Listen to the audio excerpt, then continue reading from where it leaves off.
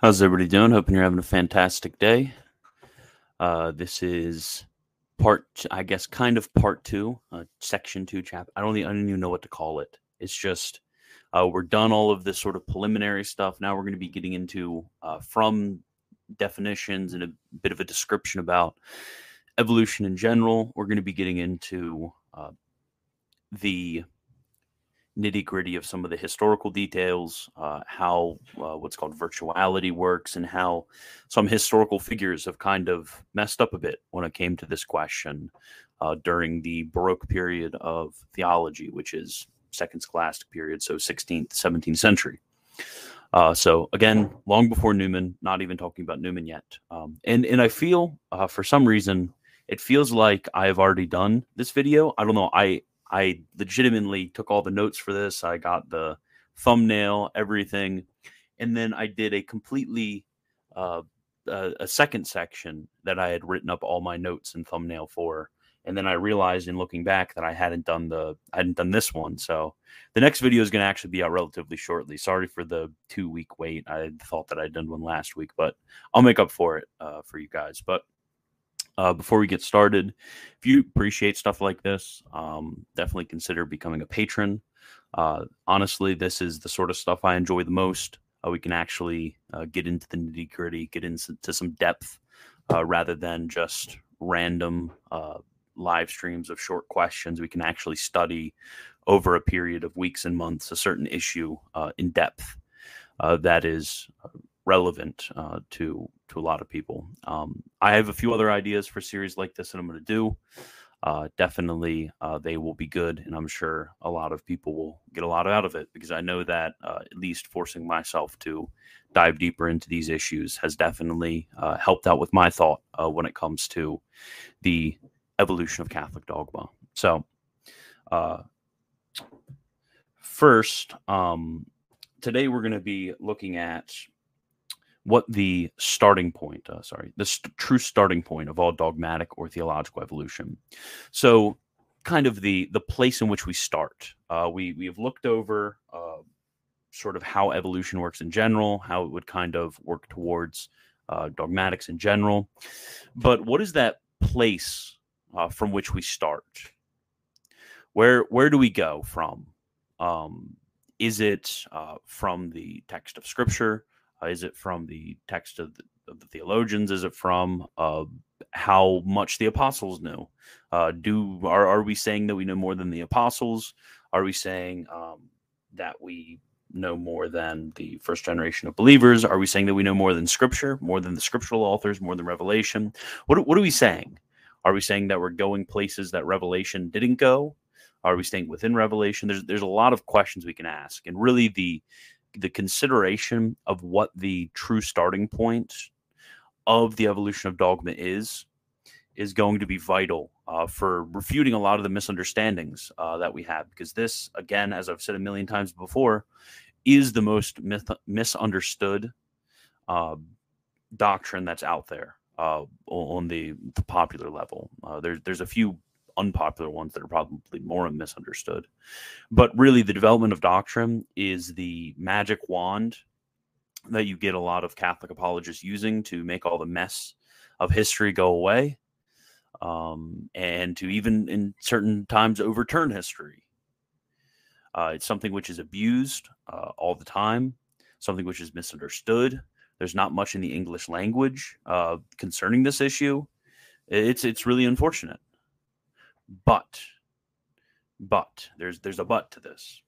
But when we go back to some of these debates that happen in the 20th century between Father Schultz, Father Marine Sola, Father Garrigou-Lagrange, when we go back to these debates, then we also can kind of contrast the Catholic beliefs with the modernist beliefs. We can contrast the Protestant beliefs with the Baroque scholastic beliefs. When we look back to all of these disputes that happened, we can truly have a more profound understanding of exactly what dogmatic development is. And not only is it going to make us better historians, not only is it going to make us better theologians, but it will help with the defense of the faith in explaining to people how how can church history look one way? At least the early church look one way, and then today look a different way. Because the answers that a lot of people, at least originally, gave were not good. At least on the sort of popular level, I guess you kind of have two stages. In one stage, you have people who just think it's always been exactly the same. There's been no changes, and if you have quotes from the fathers that may look like they're contradictory or may look like they're not saying the same thing, then that's actually just forged or faked or somehow taken out of context, to which that's not what they're saying.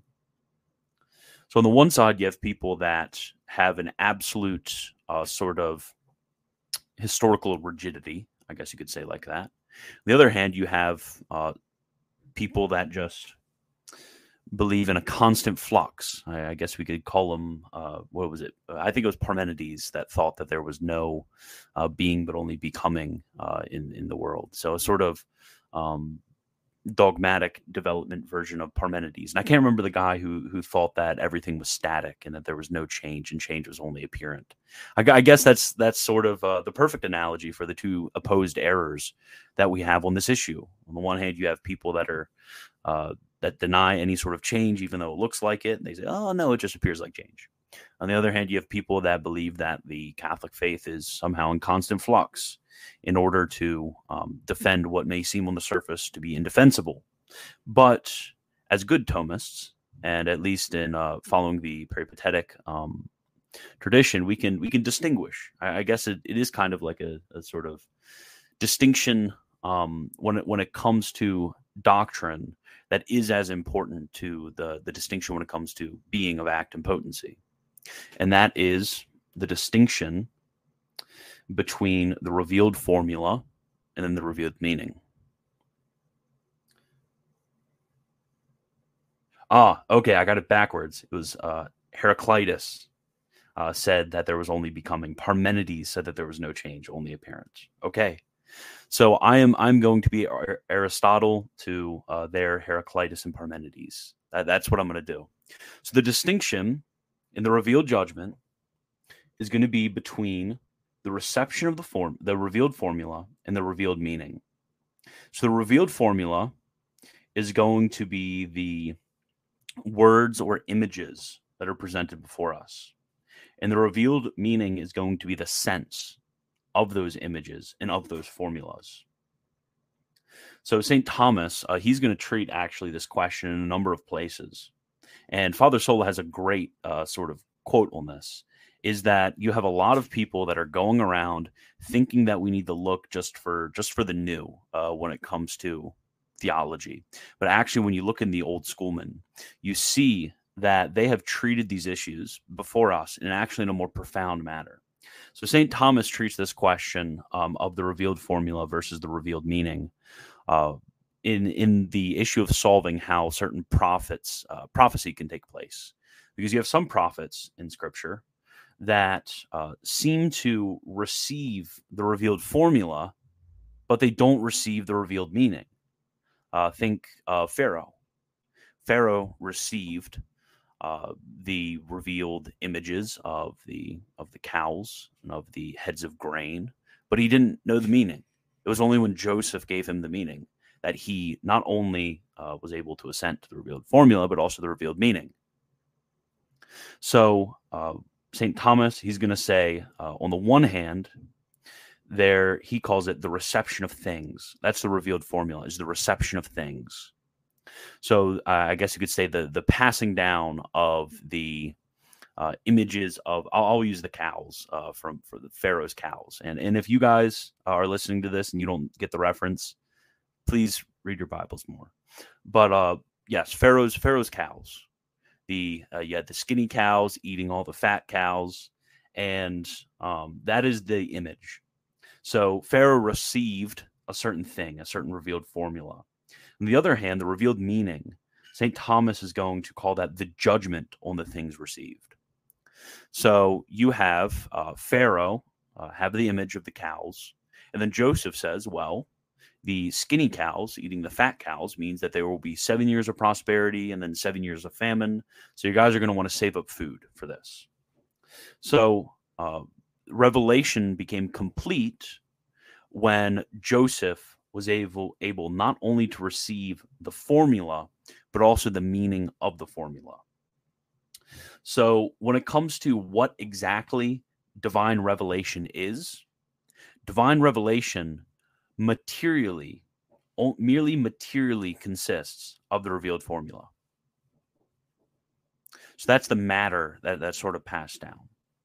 But revelation formally consists in the revelation of the meaning. So technically, if you want to be technical, Pharaoh did not receive divine revelation. Pharaoh materially received divine revelation, I guess if you want to put it like that.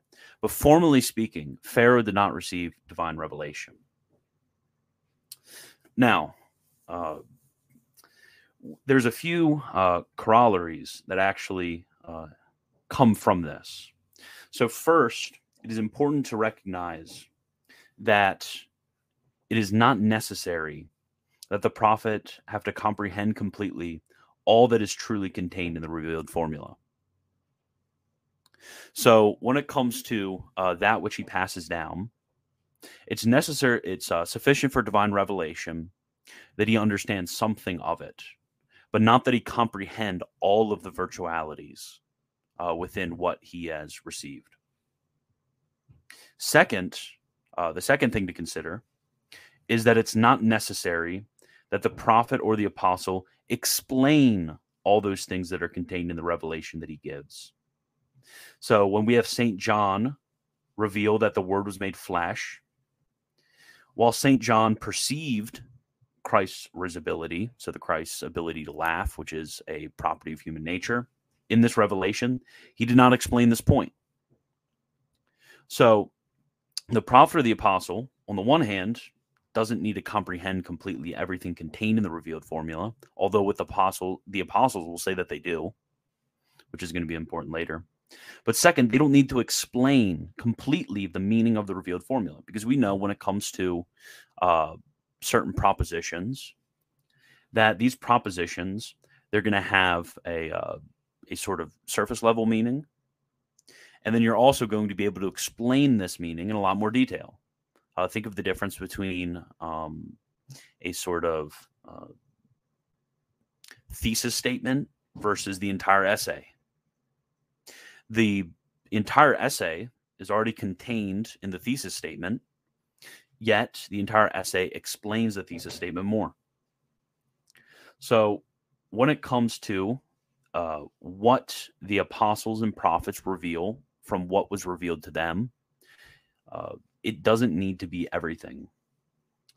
And then third, least of all, and this is going to become very important actually, least of all, is it necessary that all of those who are hearing the preaching of Revelation grasp all the meaning present in the revealed formula? So Isaiah, for example, I'm sure Isaiah's message in being received was not received. And I mean, if you know about the life story of Isaiah, this will, or Jeremiah, or really any of the prophets, you'll get this. So it's not necessary that the revelation first be comprehended completely by the prophet. Second, that everything be explained in exhaustive detail. And then third, least of all, that those who are listening grasp everything that's being said. So these 3 points are very, very important. The only thing that it is necessary is that the prophet understands something of the revealed formula, and that he explains something of the revealed formula, and that those hearing grasp something of the revealed formula, or else we wouldn't have prophecy and there wouldn't be any faith. Thus, the starting point of any dogmatic evolution is going to be the revealed formula that have some meaning behind them. So that's the point in which we're going to take from, is that we have the revealed formula that is explained and understood to some degree. So when it comes to the levels of understanding with the revealed formula, we can distinguish between three different minds. So in the first, we have the divine mind. Now, obviously, when it comes to the divine mind, the revealed formula is going to be completely and simply understood and completely comprehended according to its most intimate meaning, and then also according to all the virtualities. So all the conclusions that ever could be drawn from it. This is going to be understood completely by the divine mind.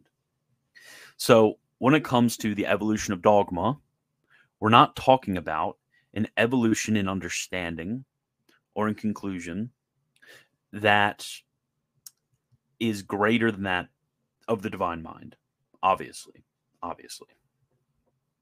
So on the second hand, we can consider the apostolic mind, so the mind of the apostles.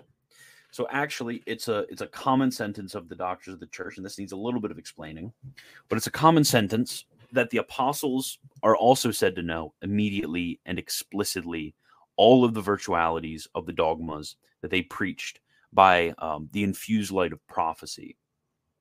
So as I say that, we also need to understand that this doesn't necessarily mean that it's said to be in second act. So that doesn't mean that it's elicited. It doesn't mean that they necessarily need to be holding that all in their brain at once.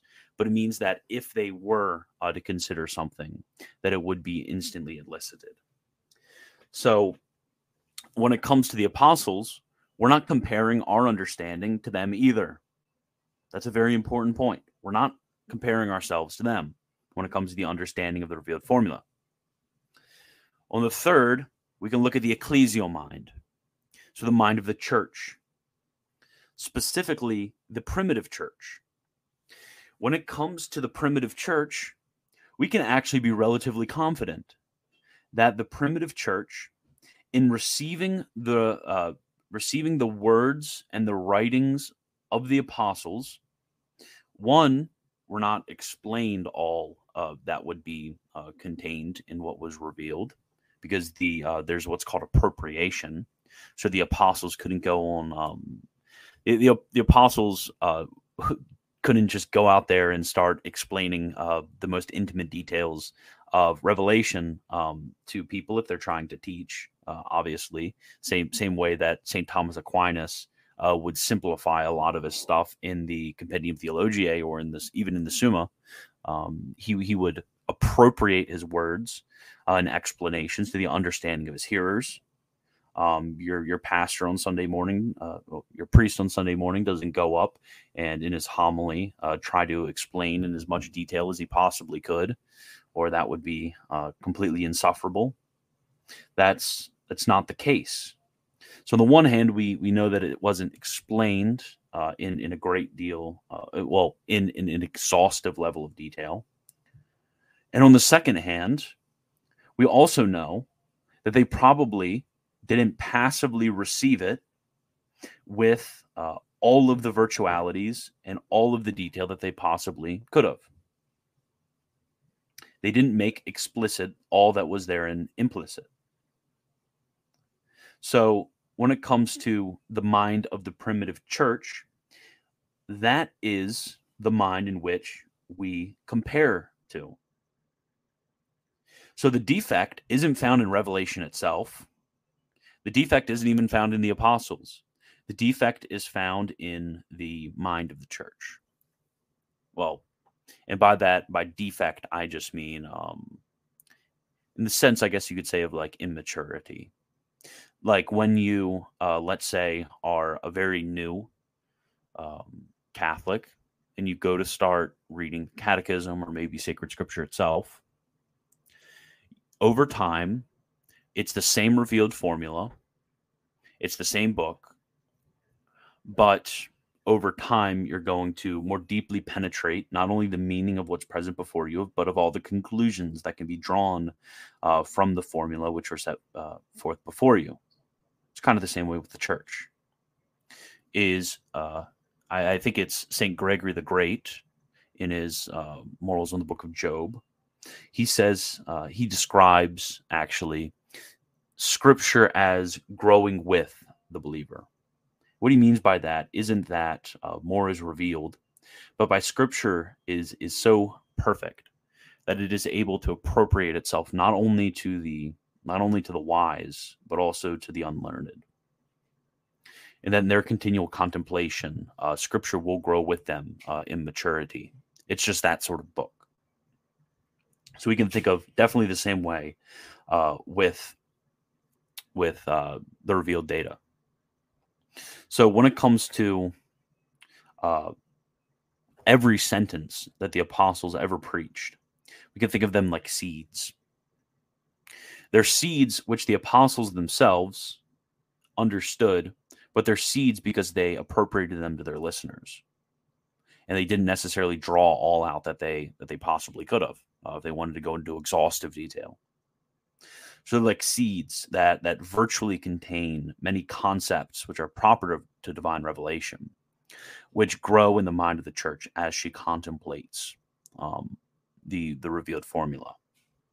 So again, when we talk about the evolution of dogma, we're talking about the evolution of dogma, not in the sense that we know more than the apostles, not in the sense that we know more than God, but in the sense that we have comprehended greater the meaning and the extension, I guess you could say, of divine revelation as given by the apostles, more than the early church, not more than the apostles.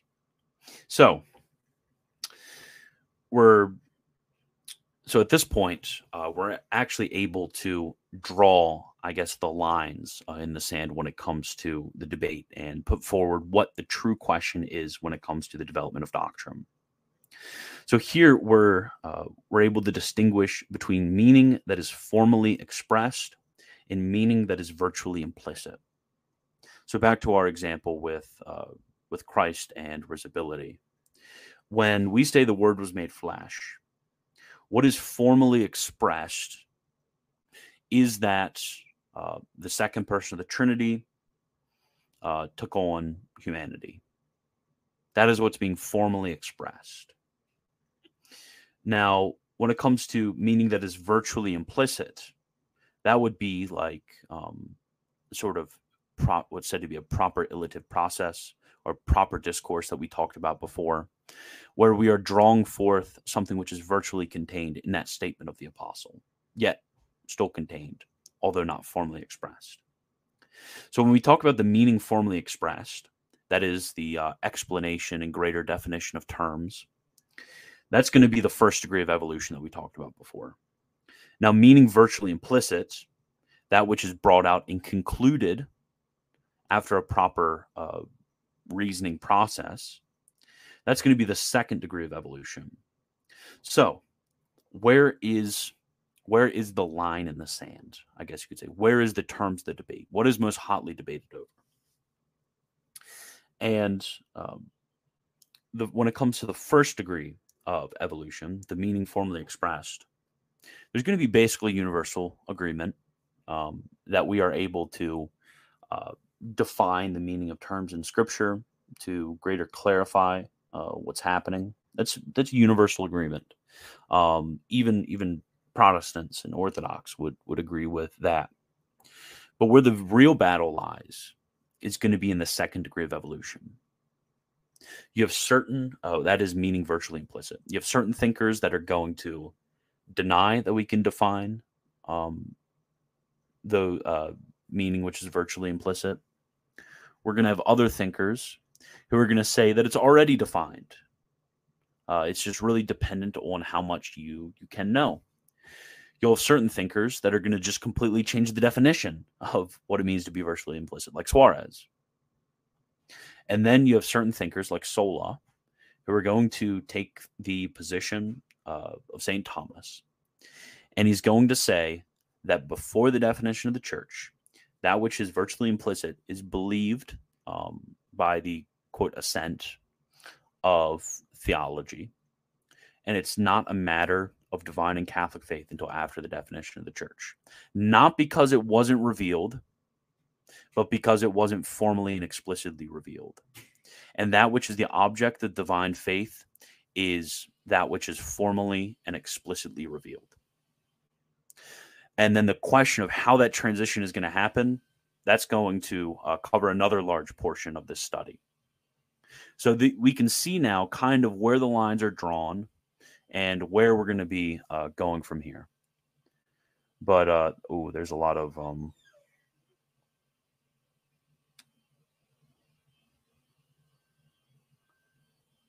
okay. So sorry, I didn't see any of these in the live chat. So as regards us, is it right to say it's only necessary nothing be passed down to us, which is contrary to the complete meaning of the formula? No, it has to be virtually contained in it, as premise to conclusion, or as unclear to clear. Suarez, Lugo, and their followers are going to say that there's some sort of said to be a physico-connexive relationship between the revealed deposit and conclusions, so that that which is not even virtual can be defined by the church. But you can't really hold that anymore. That was held, and then because of the strong emphasis of the magisterium on the finality of revelation at the time of the apostles, you can't really hold it anymore. Okay, specifically, what do you mean at this point by mind of the church? Okay, good question. So when it comes to mind of the church, it's basically going to be the I guess you could say the body of the body of believers, generally speaking. This really is going to be basically everybody who's not an apostle, who isn't a bearer of revelation, but is a receiver of revelation. I guess that's a better way. Saying those who receive revelation, that's going to be the mind of the church. So obviously it's going to vary from your uneducated laymen who basically know the Apostles' Creed, all the way to, in the early church, certain bishops who have been more extensively taught in the articles of the faith. So it's gonna really vary. But I guess we could talk about, generally speaking, that which enters into the official mind of the church is going to be the various arms of the magisterium. But I guess you could just set a cap point at smartest person if you want to go like that. But I mean, I'm being right now extremely fluid and general with how I'm. But is it like a sensus fidelium kind of way? I guess you could say I guess you could say yes. I guess you could say yes. It's like sort of the general extension of the understanding of the church, because it's really hard, especially back then, to speak of the magisterium of the church in an extremely definitive way. I mean, you basically have your local bishop is going to be official teacher, and then you can also have maybe some synods, maybe some wider sort of judgments that are being made in the 2nd century. But really early on, I mean, the overlap between that which the magisterium teaches and that which the faithful generally understand is going to be pretty close, to where now the magisterium has made a lot more decisions due to a necessity than the average believer really even needs to understand technicalities. Oh, bro, you had to do me like that. No, this is a series, so people go through and watch later. But yeah. Okay, well, that's all I have. Got to get going, but God bless.